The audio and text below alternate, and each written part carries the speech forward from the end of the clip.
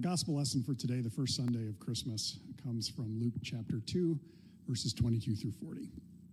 When the time came for their purification according to the law of Moses, Mary and Joseph brought Jesus up to Jerusalem to present him to the Lord. As it is written in the law of the Lord, every firstborn male shall be designated as holy to the Lord.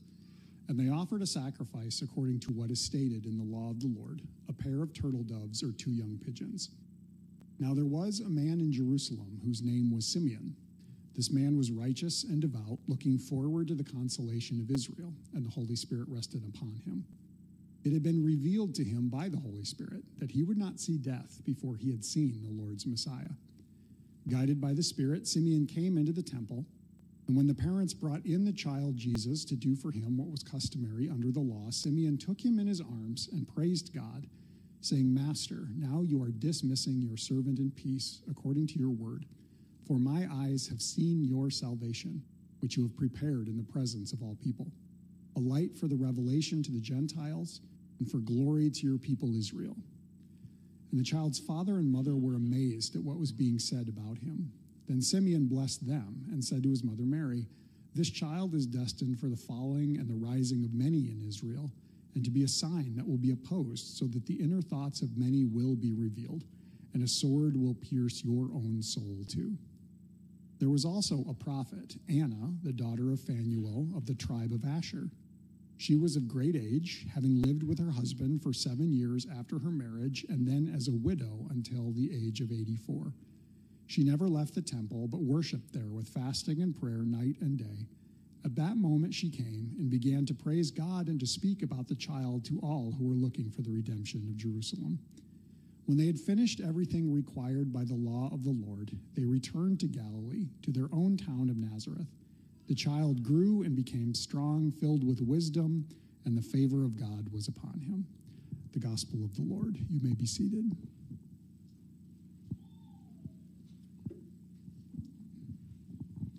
People of God, may the grace and peace of our triune God be yours today and forever. Amen.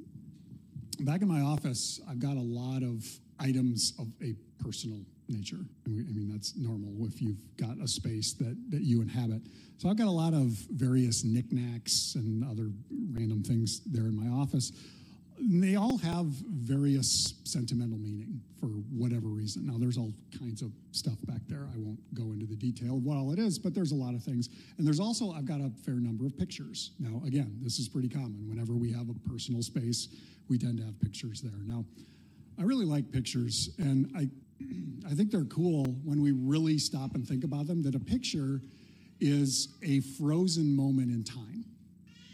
And we might be able to look at it and remember what was going on, or the person that is in the picture perhaps holds sentimental meaning for us or whatever.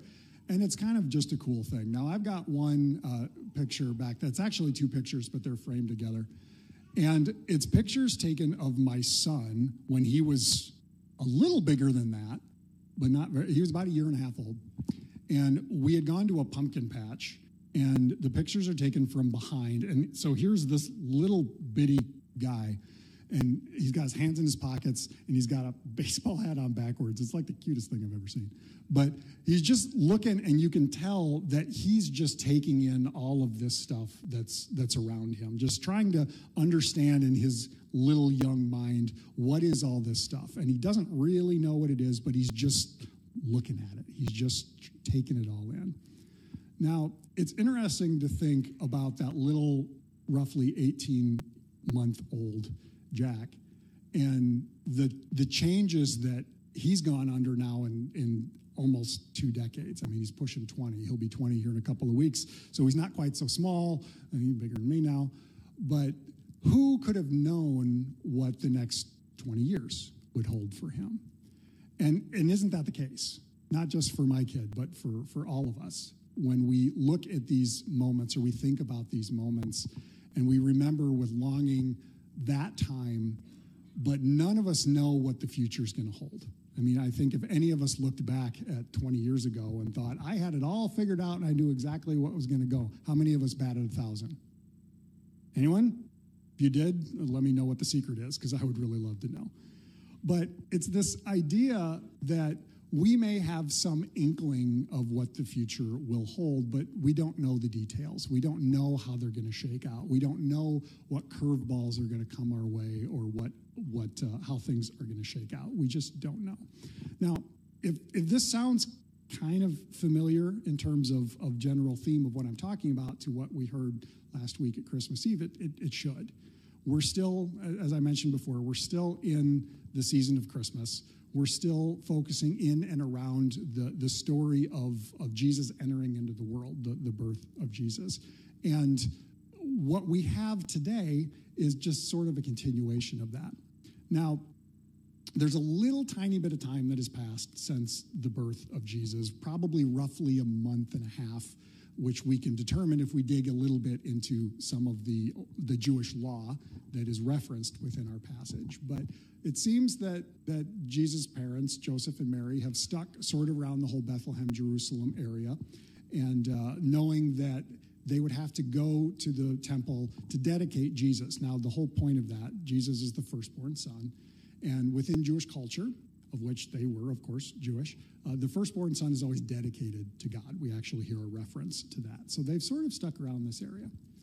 Now, what we hear today, I think, is an example of the way that God brought a multitude of different people to sort of surround this event of Jesus being born, or to surround the birth of the Messiah, or the Messiah entering into the world, however you want to word it.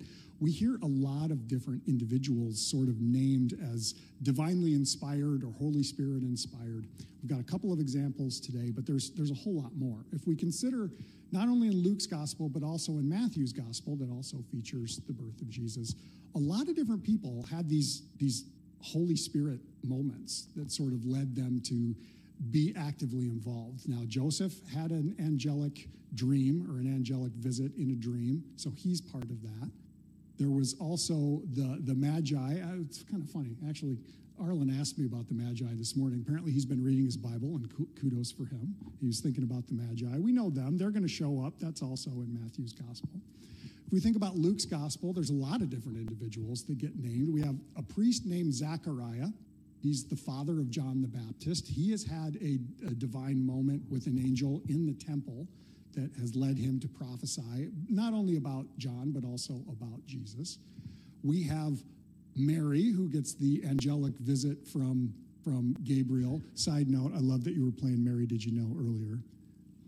Did Mary know? Yes, we covered that last week. I'm going to let that go now. But Mary had this moment, this divinely inspired moment. Elizabeth, the mother of John the Baptist, she had one. John the Baptist even jumped in Elizabeth's womb, hearing the voice of Mary, so that was kind of a cool situation. All of these different people, also we had the shepherds, we heard about them last week too. All of these different people, inspired by the Holy Spirit, or with the Holy Spirit resting upon them, gather around to embark in this time, to embrace this time, to participate in this time. And now we have two more individuals. Mary and Joseph bring the infant Jesus into the temple, and we hear about Simeon and we hear about Anna. Now, Simeon is, he actually speaks. We hear his words. We hear what he has to say, the prophecy that he makes. And then we have Anna, who also prophesies, though we don't hear her words. And these two are interesting. Inspired by the Holy Spirit, they witness Jesus. They see Jesus. And I'm really focusing in more on Simeon and his words and his statements that he makes. Now, we don't know a ton about this guy other than he is apparently holy enough, or he's not holy, but the Holy Spirit rests upon him and gives him a lot of divine insight. And he's been given the promise through the Holy Spirit that he would not die until he saw the Messiah. And we don't know how old he is. We assume he's an older guy, but we don't really know. But in this moment, he sees Jesus, knows that this baby is the one that he's been waiting for. And he gathers him in his arms, and he blesses him, and he prophesies about him. And I really appreciate the very first thing we hear. I want to read it to make sure I don't mess it up. Master, now you are dismissing your servant in peace according to your word, for my eyes have seen your salvation. That's an interesting statement that Simeon makes, that he seems to know, he seems to recognize that no matter what life and or death will now hold for him, God has been faithful to the promise, that he has seen the Messiah. He has seen God's salvation firsthand, and now you may dismiss your servant in peace. When I think about that statement, I'm reminded of a lot of conversations that I've had with individuals over the years, some of them fairly recently, with people who I think knew that the end was getting pretty close.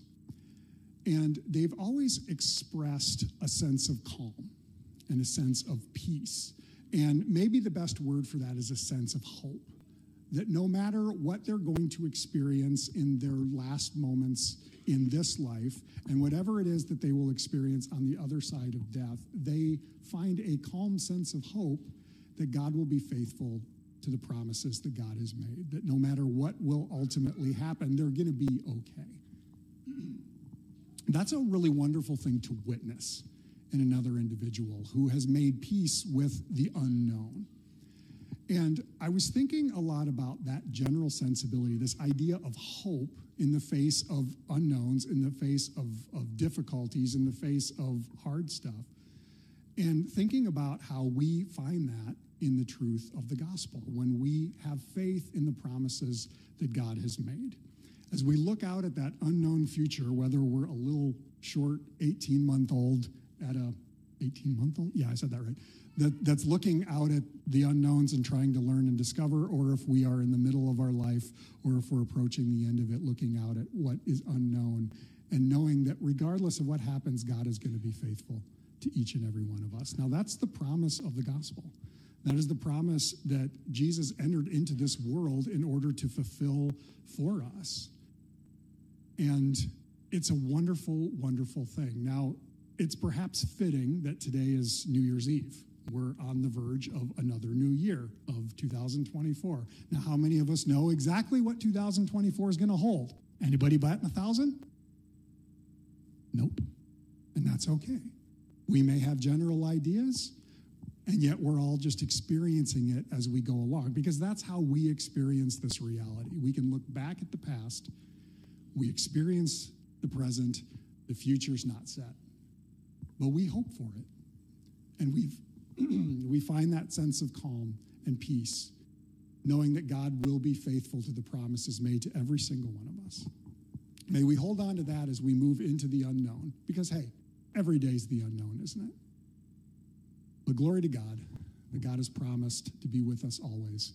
And no matter what this world throws at us, it's going to be okay. Amen.